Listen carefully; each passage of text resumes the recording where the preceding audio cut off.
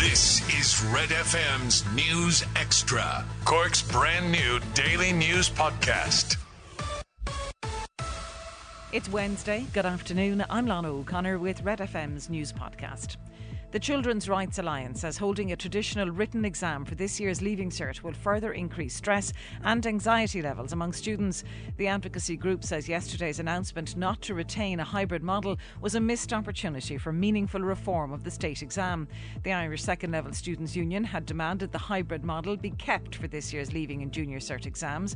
However, teaching unions such as the TUI and ASTI said it should be dropped. The department said it couldn't come up with a model for predictive grades given 1 in 4 Leaving Cert students this year didn't sit a Junior Cert. Tanya Ward of the Children's Rights Alliance says she's concerned about the impact of the government's decision. I've been in my job 10 years. Every time I'm in a delegation where we work with young people or we discuss with young people about what are the big issues facing them of the day, and the Leaving Cert comes up nearly as the top issue. So coming up with the hybrid system meant that young people, it did reduce the kind of stress that they experienced. And I think possibly the big challenge will be they will be very stressed and very worried about what's ahead of them come the summer. The Defence Forces are currently monitoring 2 Russian warships which have entered Irish territorial waters. They're thought to be on their way to take part in the live fire exercises which have been planned to take place 240 kilometres off the Cork coast, but were moved after fishermen vowed to continue to fish in the waters where the activities were planned. The current location of the vessels isn't known, but the Irish Times reports they're believed to be travelling west off the Cork coast. Russia's ambassador to Ireland will face questions about military exercises off the Irish coast and the Ukraine crisis when he appears before an Oireachtas committee today. Last week, Yuri Filatov announced Russia had agreed to move the live fire drill away from Ireland's exclusive economic zone, claiming it was a gesture of goodwill. But security analyst Declan Power believes the move was well thought out. Very unlikely that they would have shifted purely as a result of the pressure being brought to bear by either the Irish government or the fishermen. They probably anticipated a certain level of public outpouring over it. And in terms of their overall strategic objective, which I believe is to destabilise Western Europe and create and sow seeds of division, then that was very much an appropriate tactical move to facilitate that. Demands are being made for more staff to be deployed to the Passport Office. Around 1.7 million passport applications are expected to be made in the weeks and months ahead as people book holidays abroad as COVID restrictions ease. Cork has the second highest number of people waiting for a passport in the country, with 2,591 people affected by the application pile-up. Fine Gael Senator Garrett Ahern says there's a passport emergency as work continues to clear a backlog and deal with new applications. He says a number of things can be done. We need more staff. That's certainly one thing, because we're going from 600,000 passports issued this last year. So I think we need a reminder for people that passports are out of date. A little bit like the tax, motor tax, an email to remind that you're out of date. Also, I think the industry needs to do something in terms of when you're booking. I think you need to be asked what's your passport number. Catch up on Cork with our new daily news podcast, Red FM News Extra. Starting with rugby, and Johnny Sexton will discuss his contract situation with the IRFU after the Six Nations. The 36-year-old Ireland captain's current deal expires in the summer, but he's keen to keep playing as long as possible. Sexton is the current first choice out half, and with the World Cup in France on the horizon next year, his availability or lack thereof will be key. Speaking from the training camp in Portugal, Sexton says Ireland are primed for a strong Six Nations, starting with the game against Wales in Dublin on Saturday. It helps when you come off the back of a good November. Very happy camp. We've spoken about trying to take it to a new level. And look, it's been a fantastic environment to be a part of over the last 2 years, and it's really changed. But we've figured out ways to push it on and make it better in terms of our performances as well. And we've been working hard. Don't get me wrong; it hasn't been all slapping each other on the back. It's been tough work over here. In football, Manchester United forward Mason Greenwood has been released on bail pending further investigation by British police. The 20-year-old was arrested on Sunday on suspicion of rape and assault following allegations on social media. On Tuesday he was further arrested on suspicion of sexual assault and making threats to kill. Manchester United have said that Greenwood will not play or train with the club until further notice. Celtic will go top of the Scottish Premiership table if they defeat Rangers in the Old Firm derby tonight. It's at Celtic Park. It kicks off at 7:45. At the Africa Cup of Nations, it's Senegal and Burkina Faso in the first semi-final tonight. That's at 7 p.m.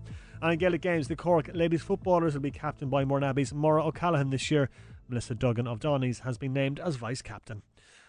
Get the Red FM News Extra podcast wherever you get your podcast or on redextra.ie.